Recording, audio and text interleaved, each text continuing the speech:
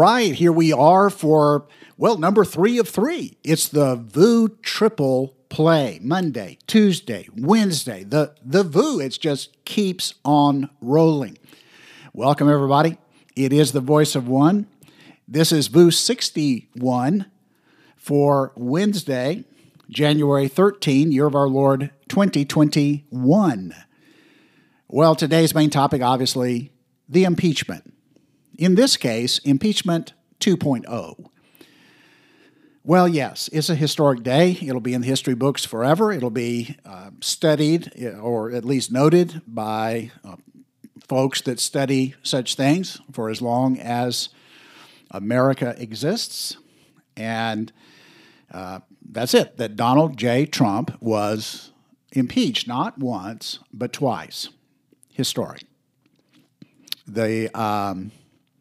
The other historic thing, though, and I have to admit this almost takes it to another level of historicity, at least in my mind, and that is that Donald J. Trump has been impeached twice, when twice there has been a transcript that exonerates him.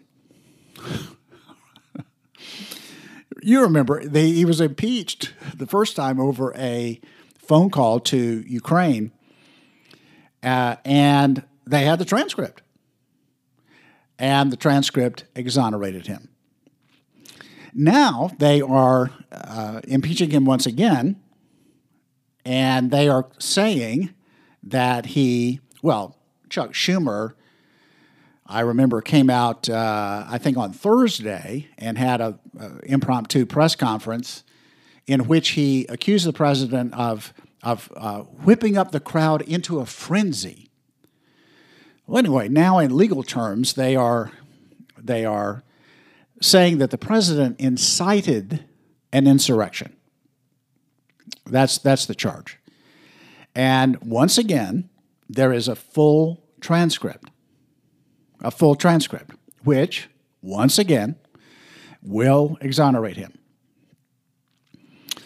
Now, moments ago, in fact, I had to pause in getting this out to you. Moments ago, the president released a video message that I'm going to play in full because you need to hear everything he said. And after that, I'm going to come back. I'm going to give you my thoughts on his remarks. We'll take a brief break, and then I'll come back with my thoughts on impeachment 2.0. But for now, here is the message that the President of the United States released just moments ago. Take a listen. My fellow Americans, I want to speak to you tonight about the troubling events of the past week. As I have said, the incursion of the U.S. Capitol struck at the very heart of our republic. It angered and appalled millions of Americans across the political spectrum. I want to be very clear. I unequivocally condemn the violence that we saw last week. Violence and vandalism have absolutely no place in our country and no place in our movement. Making America great again has always been about defending the rule of law, supporting the men and women of law enforcement, and upholding our nation's most sacred traditions and values. Mob violence goes against everything I believe in and everything our movement stands for. No true supporter of mine could ever endorse political violence. No true supporter of mine could ever disrespect law enforcement or our great American flag. No true supporter of mine could ever threaten or harass their fellow Americans. If you do any of these things, you are not supporting our movement. You are attacking it, and you are attacking our country. We cannot tolerate it. Tragically, over the course of the past year, made so difficult because of COVID-19, we have seen political violence spiral out of control. We have seen too many riots, too many mobs, too many acts of intimidation and destruction. It must stop. Whether you are on the right or on the left, a Democrat or a Republican, there is never a justification for violence. No excuses, no exceptions. America is a nation of laws. Those who engaged in the attacks last week will be brought to justice. Now I am asking everyone who has ever believed in our agenda to be thinking of ways to ease tensions, calm tempers, and help to promote peace in our country. There has been reporting that additional demonstrations are being planned in the coming days, both here in Washington and across the country. I have been briefed by the U.S. Secret Service on the potential threats. Every American deserves to have their voice heard in a respectful and peaceful way. That is your First Amendment right. But I cannot emphasize that there must be no violence, no law-breaking, and no vandalism of any kind. Everyone must follow our laws and obey the instructions of law enforcement. I have directed federal agencies to use all necessary resources to maintain order. In Washington, D.C., we are bringing in thousands of National Guard members to secure the city and ensure that a transition can occur safely and without incident. Like all of you, I was shocked and deeply saddened by the calamity at the Capitol last week. I want to thank the hundreds of millions of incredible American citizens who have responded to this moment with calm, moderation, and grace. We will get through this challenge just like we always do. I also want to say a few words about the unprecedented assault on free speech we have seen in recent days. These are tense and difficult times. The efforts to censor, cancel, and blacklist our fellow citizens are wrong, and they are dangerous. What is needed now is for us to listen to one another, not to silence one another. All of us can choose by our actions to rise above the rancor and find common ground and shared purpose. We must focus on advancing the interests of the whole nation, delivering the miracle vaccines, defeating the pandemic, rebuilding the economy, protecting our national security, and upholding the rule of law.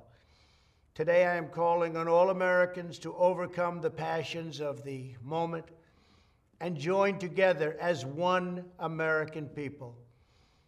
Let us choose to move forward united for the good of our families, our communities, and our country. Thank you, God bless you, and God bless America. All right, encouraging words from our president, Donald J. Trump. Now, as he was speaking, as I was listening along with you, there are some things that just stood out to me. I just want to mention a couple of those things. First of all, of course, he spoke to all of America, but there was a subset of people he was speaking to. I don't know if you picked up on that, because he spoke about our movement and who's part of the movement and who's not part of the movement. And part of what rules you in or out is, do you have our values, the values of our movement? So he then articulated the values of our movement, which exclude violence, and they exclude property damage, and they exclude disrespecting and disobeying law enforcement, those kinds of things. Then he also spoke about, and I thought this was one of the most interesting parts, he spoke about the agenda of the movement going forward. And he spoke about it so matter-of-factly, these are policy initiatives. And he spoke about these initiatives as though, man, he was just going to be enacting these things starting next week. Did you hear that? I mean, so, yes, I mean, he's just laying out the agenda of a movement going forward.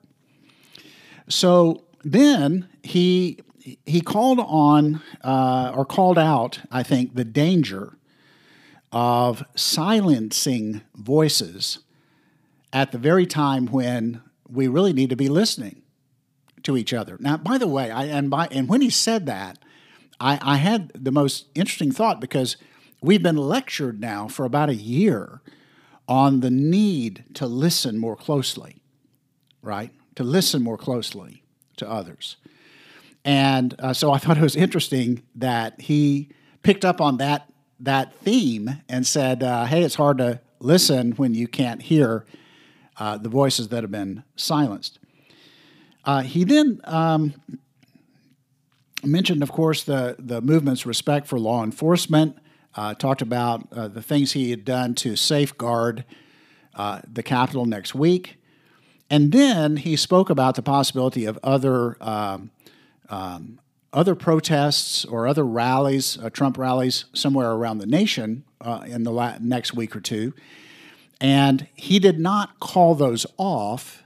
He emphasized that you have a First Amendment right to those rallies, but you must be peaceful, right? It's a peaceful assembly, and that you must obey and respect law enforcement as you do it.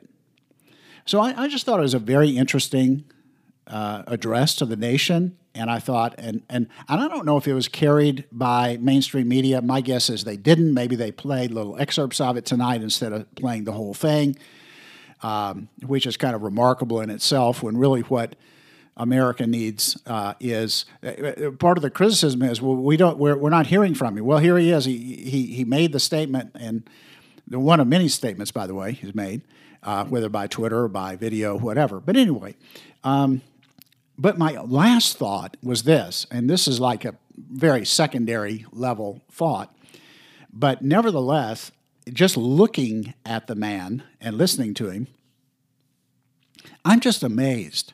When I think about all that he's been through for the last 5 years, and especially the last week, and today, when he's impeached for a second time, I'm telling you, the guy just looks as refreshed as just somebody who's been invited over for a dinner party. And I mean, he just seemed as relaxed, seemed as refreshed, and his countenance, his voice, it really looks like to me that I'll just say it's remarkable. I'll just say that. It's just remarkable to me that there is a man with that much stamina to hold up against the unceasing onslaught that has come his way. Now, all right, so I'll be right back in just a moment. Here's what I want to do. I want to just speak for a little bit about the events of today, Impeachment 2.0, and just kind of my thoughts about it. So hang on just for a moment. We'll take a brief break, and I'll be right back.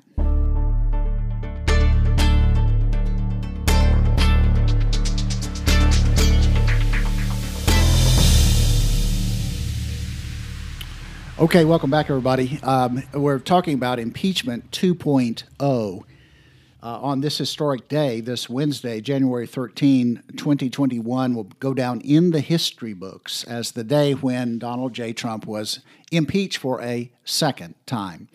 So it's a sad day. It's a divisive day, in my view. And it's a day that's rooted in a 5-year crusade to lash out and do everything to nullify and remove Donald J. Trump. And by Nancy Pelosi's own words on 60 Minutes just a couple days ago, this impeachment effort is an effort whose primary aim is to be sure that Trump cannot run for office again. That's the goal. It's not to punish him for anything that they're being alleged for. It is to make sure that he is out of the way and they don't have to deal with him anymore. He cannot run for public office anymore. So that's the real goal.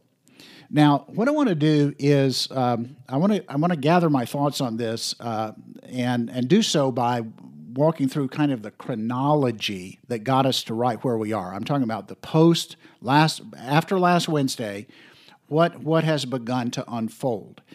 And I'm going to start with a demand that Pelosi made.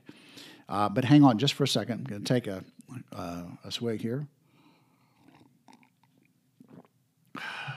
Storyville coffee. All right, folks.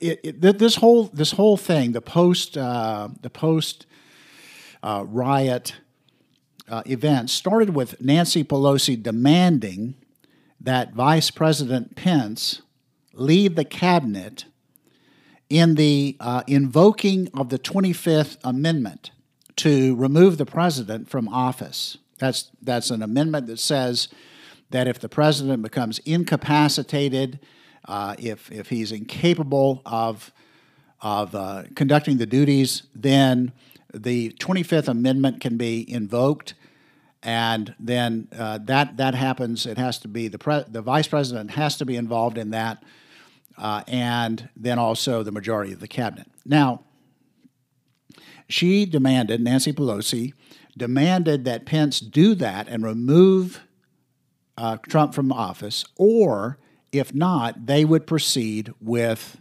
impeachment articles. So Vice President Pence refused to do that, and he responded in a letter to Nancy Pelosi, which is, of course, the appropriate thing to do because everything associated with this is going down in the history books.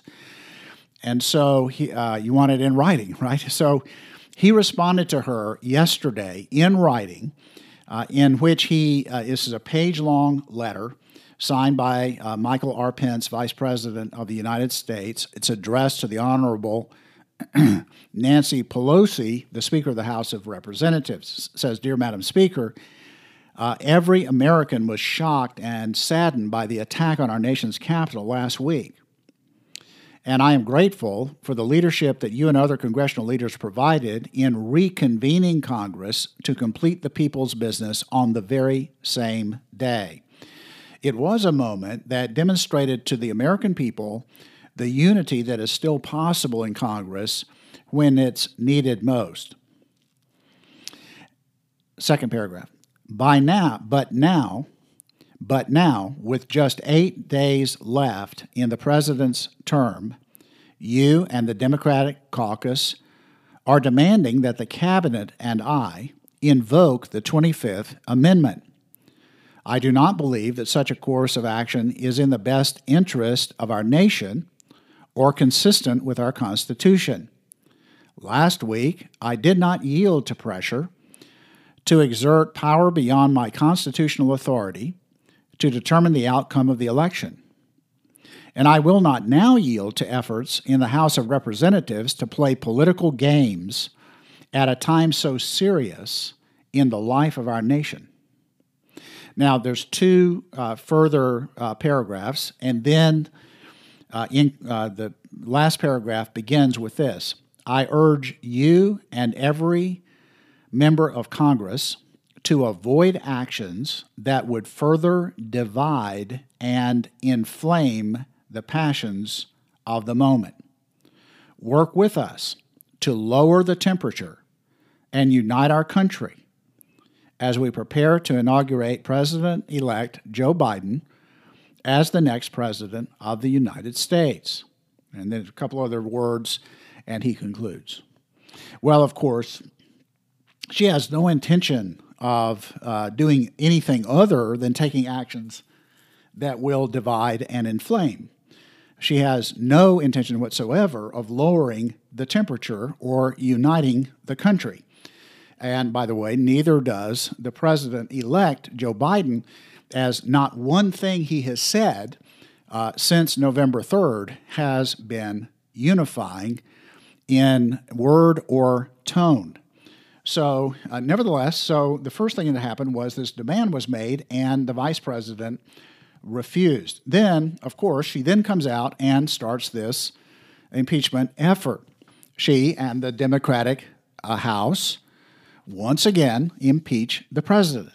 For the second time, as I said, there's an entire transcript, full transcript, that exists that will exonerate the president.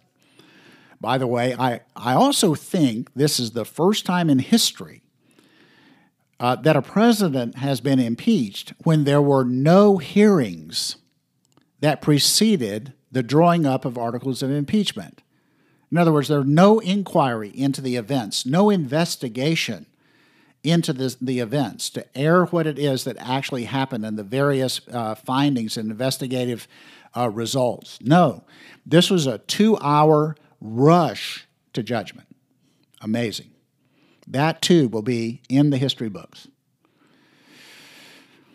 Now, I guess at this point, 20 minutes into this, that I should, in full transparency, tell you that I didn't watch a minute of this. No, I would not lend my presence to the ratings of this disgraceful exercise. But I have kept up basically with news reports and those kind of things, and a couple clips here or there. And what I have learned is that there are at least a couple of congressmen on our team that actually have a backbone and can actually tell it like it is. And one of those is Matt Gaetz, my fellow Floridian, and specifically a Floridian from the Panhandle, my brother. All right, so Matt Gaetz, he took it to him today. So here, as we begin to land this thing, listen to this couple minutes, this fiery, so to speak, excerpt from Matt Gaetz on the floor of the Congress today. Listen to this. Impeachment is an itch that doesn't go away with just one scratch. It also seems that President Trump may be most likely to be impeached when he is correct. Before the last presidential impeachment, President Trump rightly pointed out the improper activities of the Biden crime family, and subsequently he's been proven right. And don't think for a moment, Madam Speaker, that we're going to drop that or stop our pursuit for the truth. Before that, we had the Russia hoax, where you had the president rightly making claims that Hillary Clinton and the DNC were colluding with Russians to disorient our democracy. How right he turned out to be. And then we have the 2020 presidential election, where the president correctly pointed out unconstitutional behavior, voting irregularities, concerns over tabulations, dead people voting, and now impeachment again. When they go low, we kick them. Eric Holder, former Attorney General under Barack Obama, breaching the Capitol was as low can be. We all denounce it. But who is it that they're kicking? The president, who created soaring highs for our economy, rising wages before the pandemic, 400 miles of wall to stop the caravans, who drew down troops in the Middle East and showed empathy for the forgotten men and women of our country.